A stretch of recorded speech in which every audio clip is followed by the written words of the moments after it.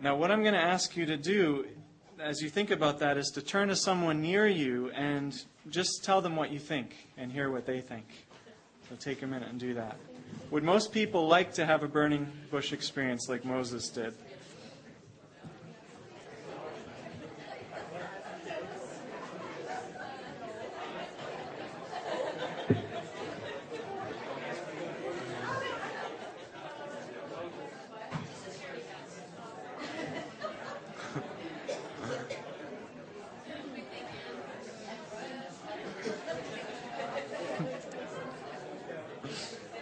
Okay.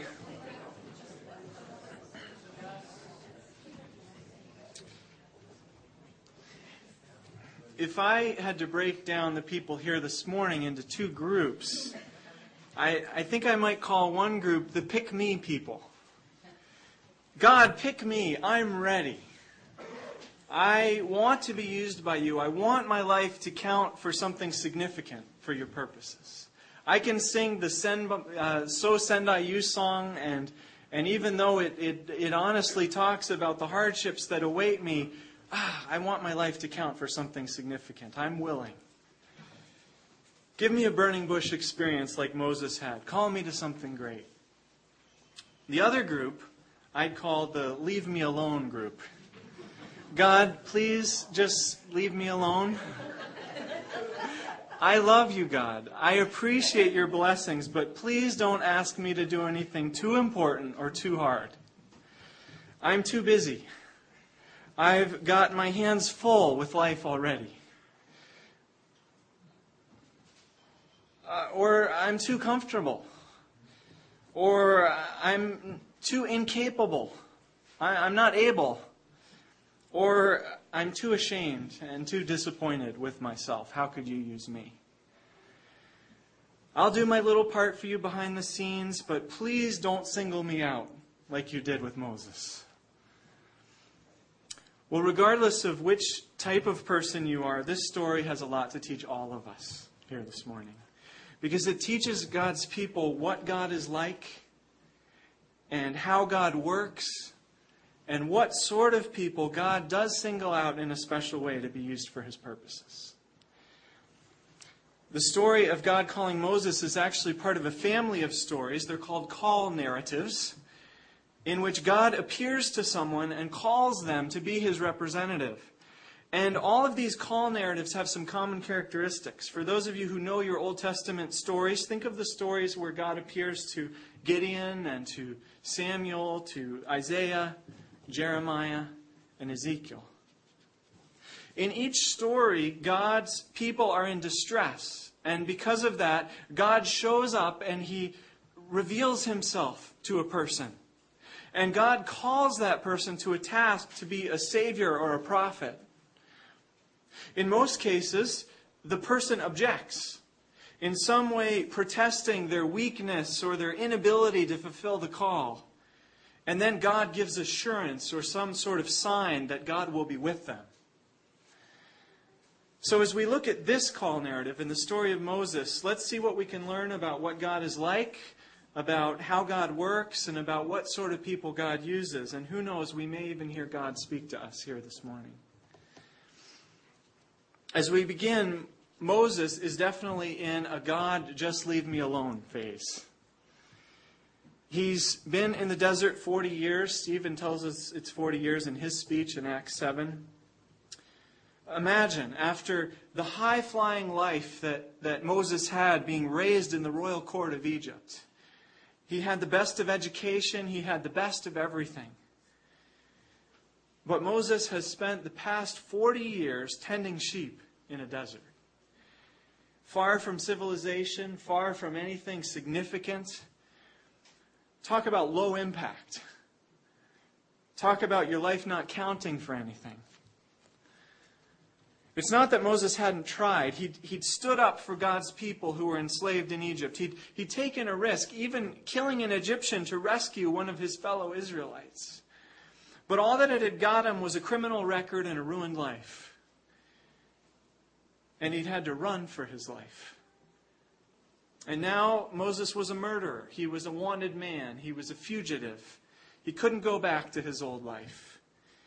And he'd no doubt long ago consigned himself to his failure and to living out the rest of his life in anonymity, raising sheep. He married a local girl. They started a family. This was his new life, and that's just the way it was. When we meet Moses in this story, he isn't looking to be used by God, and he isn't aspiring to any great purpose. He isn't doing anything religious. He's just going about his business like every other day. And that's when God shows up. Unexpectedly, in the middle of an ordinary workday, calling Moses, Moses. God knows Moses' name. God knows Moses' address. And God has come seeking Moses. This is the first lesson that this story teaches us. God isn't only the God of those who are seeking Him, but He's in fact a seeking God. God doesn't just limit Himself to the religious. And He doesn't just deal with those who are looking for Him. No, God is the God of all of life, and He's present everywhere, and He can show up at any time. And He seeks people out. And not just the pick-me people. Very often God calls and uses the God, please just leave me alone people. Think of the stories of Gideon and Samuel and Isaiah, Jeremiah, Ezekiel. In not a single one of those cases does the story start by saying, and this guy was praying fervently to God, saying, God, pick me, use me. No, these men were going about their business when suddenly God showed up. Now, don't get me wrong. Scripture does urge us to seek God. And God promises that if we seek Him, we will find Him. If we seek Him with all of our heart. And all of these men whom God called had to seek God fervently along the way after He called them. Often they sought God out of desperation because of the jams that He got them into. It's just that when God is raising someone up to do an important task, He doesn't often pick the likely candidate who we would pick. He doesn't limit Himself to those who are seeking Him. No, He's looking for just the right kind of person with just the right heart, whether or not that person on the outside looks particularly religious to us. God is a seeking God. Well, Moses was going about his day and he sees a bush burning. But as he looks at it, he realizes it's not burning up. It just keeps burning and burning. And this is a strange thing, so he goes over to look. And one commentator remarks, we would like to go over and take a closer look too, as much as Moses did, but we cannot. How is this bush burning? What's going on here? Is it a vision? Is it an optical illusion? Is it a miracle? But the story doesn't give us details of what's going on here. The point is just that whatever this was, God was using it to get Moses' attention. Moses could later reflect on the significance of God appearing as a fire that needs no fuel in the midst of a bush that the fire doesn't consume. And I'll leave it to you to reflect on the significance of that as well. But for right now, the bush serves to catch Moses' attention because God is gently beginning a conversation with Moses. He's drawing him in. He's preparing him to encounter God. God calls his name, Moses, Moses. And when Moses responds, here I am, God then lets Moses know that it is the Lord who has showed up in this bush looking for him. After all these years of silence, these years of regret, these years of resignation, God shows up, big as life. So the second thing this story teaches us about God is that God is not unreal. God is really real. I don't know about you, but I've had months and I've had years when it seemed like God wasn't real. I didn't feel anything spiritual. I didn't see anything spiritual happening around me or in me. The world was going on without God, and pretty soon I sort of was too. And I wonder if Moses was there in that place of doubting God's reality 5 minutes before he saw that bush. Because God can have great plans for you next year or next week. He can already be headed over to find you, but an hour before he gets to you, the heavens can seem absolutely empty. And what about the Israelites down in Egypt, groaning away in their slavery? I wonder if God seemed non-existent to them. How could they have any idea that at that very moment, God was at work somewhere out in the desert, raising up a deliverer who soon was going to come and save them? Maybe you're longing for a fresh word from God, or an answer to a prayer, or a fresh sense of God's loving presence. And you've been waiting so long that you're just about to give up hope. It seems like God isn't real. Moses and many others after him would give you this advice. Don't give up on God. Whether he seems like he's real to you now or not, hang in there. God is really real. He may be slow, but when he shows up, you'll realize how unmistakably real he is. Well, once God has found Moses and gotten his attention, God warns him, don't come any closer. In the original Hebrew, this is a strong warning. I think of the old Yosemite Sam mud flaps that used to be on semi-trailers. I haven't seen one for a long time. Maybe I don't drive on the interstate enough. But Sam was there with a gun in each hand saying, back off, right? That's the idea of the language here. Back off. And take off your sandals, which was a sign of respect in that day. Why? Because the ground that you are standing on is holy ground. It's holy because God is present there. God himself is near. Moses has come over to see a miracle. He's come out of curiosity, but instead he's confronted by a holy God. And so he turns his face away. He's afraid to look at God. This is the next lesson of this passage. God is not a curiosity. God is holy. Many people are drawn to God out of curiosity. People are insatiably curious, aren't they? I mean, just have a police car or an ambulance by the side of the highway with its emergency lights on, right? And pretty soon the traffic is backed up for miles because everyone's got to slow down and take a look. And people love a spectacle, from circus acts and magic shows to Ripley's Believe It or Not to UFOs and Ouija boards. And we're curious about miracles. And so if a miracle worker comes to town, people will flock to him. They flocked to Jesus, didn't they? And God does miracles. God is amazing. God could keep us captivated and enthralled forever. But God is not a spiritual three-ring circus. And while he may draw us to himself through his curiosity, he pretty quickly wants to teach us that he's much more than that. God doesn't perform for our curiosity or amusement. No, God comes on his terms, for his purposes, not for ours. He's holy. He's powerful. He's pure. He's other than we are. And our best response is to take off our sandals, so to speak, to fall on our faces and to worship. Then we're ready to go forward in a relationship with God. So now in our story, God levels a low blow. He brings up Moses' past. Verse 6.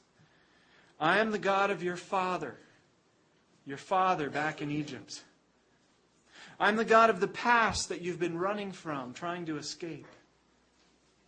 Your past full of pain, full of disappointment, full of regret. I've counseled a number of people over the years, and I can tell you that no matter how fast you can run, you can't outrun your past. And the road to your future eventually leads back through that past. And unless you deal with the hurts and the woundedness and the brokenness that's there, as painful and terrifying as that thought may be to go back there, unless you face it and you open it up to God and you let God gently heal it and redeem it, unless that happens, you'll never fully be the person that God wants you to be. Well, God is about to send Moses back to his past. And God assures Moses that he's the God of Moses' past, the God of his parents and his people, the God of Abraham, Isaac, and Jacob, Moses' ancestors. And it's at this point that we come to the heart of the story and the good news of this story. Verses 7 to 9. They're arranged as a chiasm, and you might remember if you were here when I preached on the Christmas story. I think it was a snowy Sunday, and a lot of people weren't here. But I compared a chiasm to the kids' book, Bears in the Night, when they go up Spook Hill. In a chiasm, A happens, then B happens, then C happens, then you get to the most important part, X, which is at the top of Spook Hill, and then you start going back down the other side in reverse order. C again, then B again, then A again. Chiasms are the most common organizing structure in the Old Testament, and we've got one here. Verse 7, the Lord says, I have seen the misery of my people in Egypt. Verse 7b, I have heard them crying out. And now verse 8, the key sentence, so I have come down to rescue them and to bring them to a good land of their own. And then we go back down the other side. Verse 9, and now their cry has reached me. Verse 9b, I have seen how they are oppressed. This is the gospel for Moses and for the Israelites. It is very, very good news. Thus, the next lesson that our story teaches, God is not uncaring. In fact, God cares even more than we do. Don't mistake God's silence or God's slowness for lack of concern. He sees his people. He sees our struggles. He sees our suffering. He hears our cry. It enters his ears. It enters his heart. And he's full of concern and compassion. And in his time and in his way, he will act. Don't ask me why his action takes so long sometimes. God's Word doesn't fully explain that, though it suggests it has to do with building our faith, giving us a strong, steadfast, deep-rooted faith.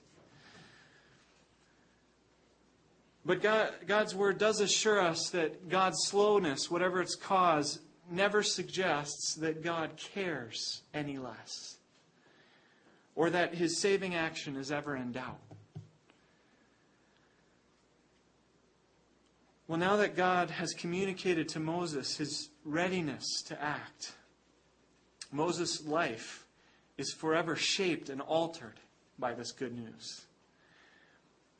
Those whom God uses are always propelled along and pushed forward by a God who cares more than they do. Their lives and their ministries, the people whom God uses, are shaped and fueled by the good news of God's concern. Isn't that true for us as followers of Jesus?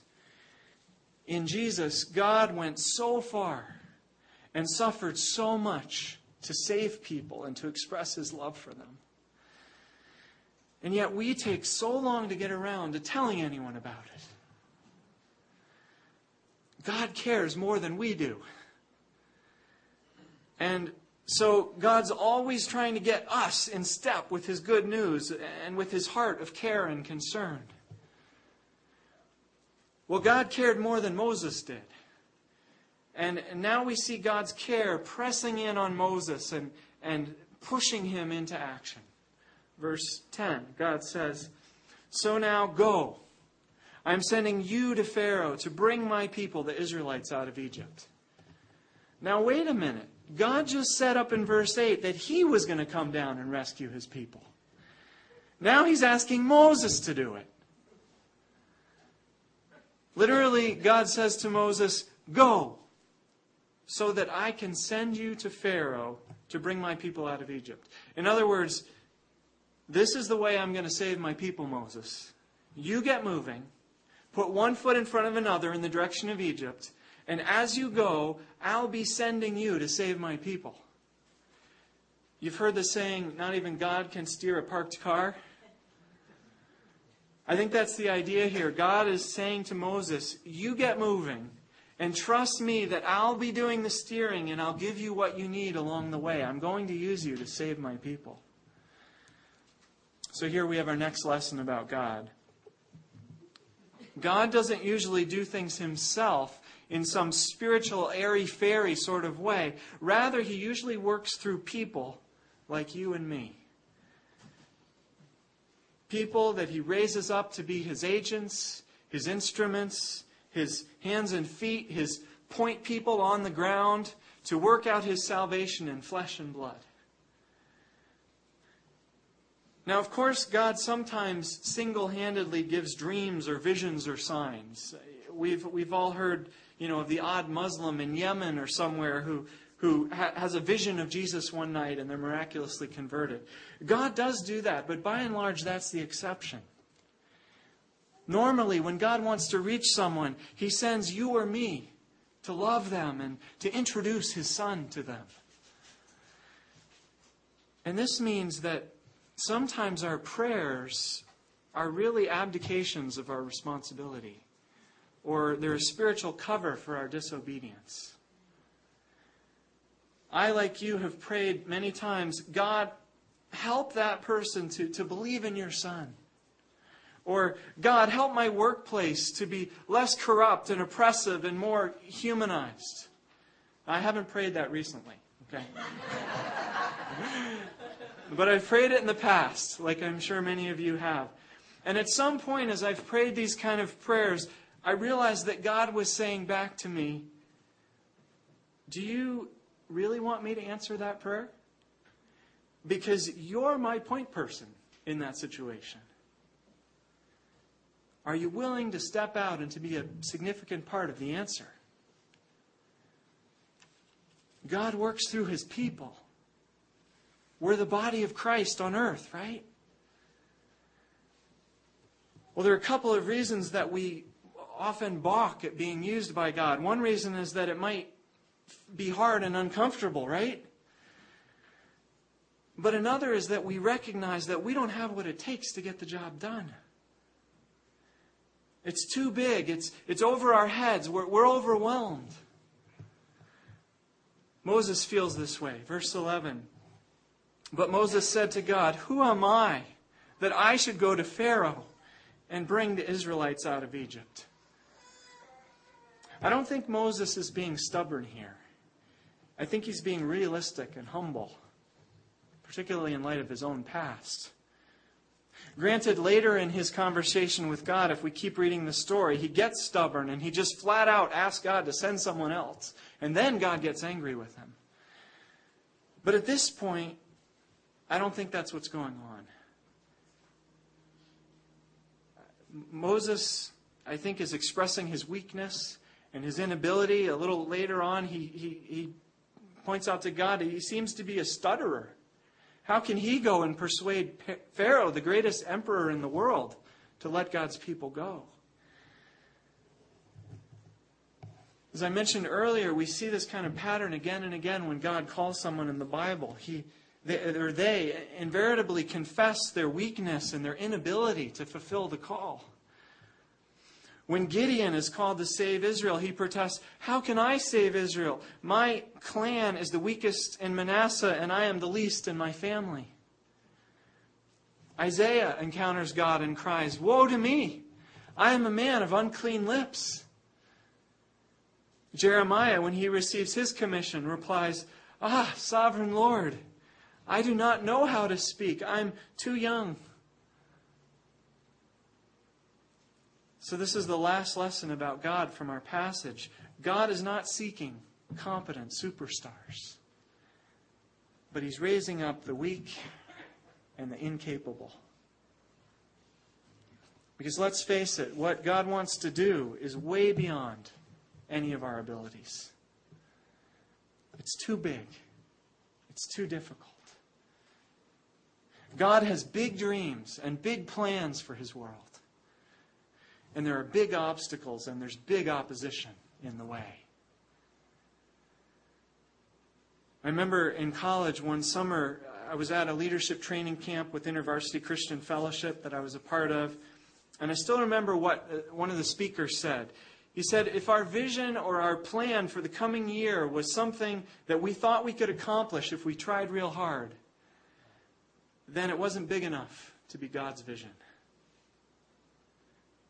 Because God calls us to things which are way out of our league. God wants us to rely on Him. God wants to show Himself to be great. And to give us the joy of seeing how He works, how He comes through, the awesome things He does. And competent, self-reliant superstars have a real tendency to get in God's way. They steal God's glory. They argue with God about the best way to get the job done.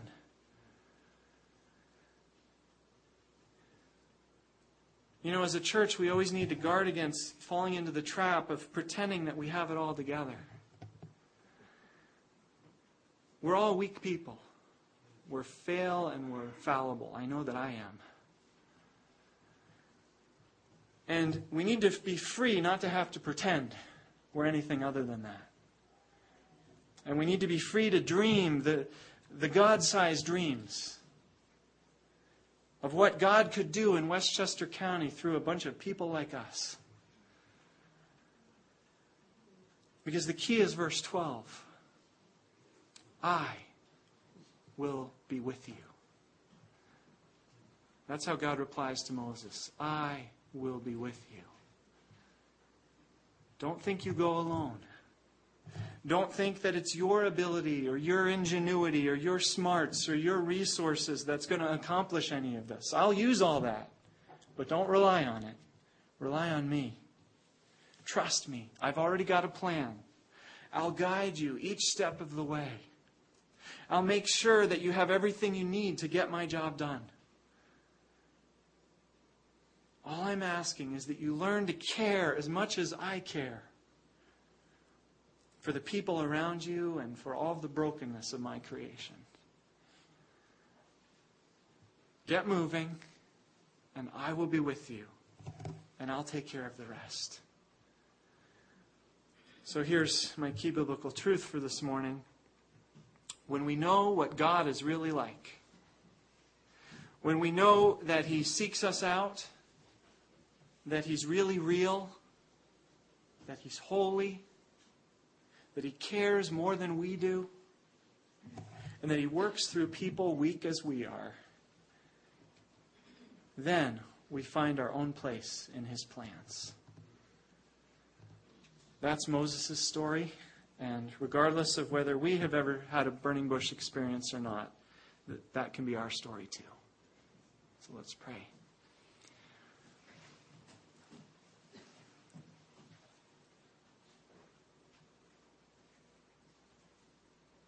God, as we begin now in a moment to turn our hearts toward this communion table, we're reminded of how your greatest salvation comes through weakness. And we live in a culture, like most cultures, where the tide runs so contrary to that. And we have to confess, we so often get caught up in taking stock of our human resources and aspiring to be strong and smart and capable. Forgive us for making you so small in our minds. And I pray that this story would correct our perception and that we would increasingly learn to dream your dreams, and that we would know the excitement that so many biblical characters knew of seeing you do amazing things and being used by you to do things they didn't think they could do. God, I'm not asking that you make us into pick-me people, but I'm asking that you come and that you seek us out and that you use us despite ourselves for your great glory. Amen.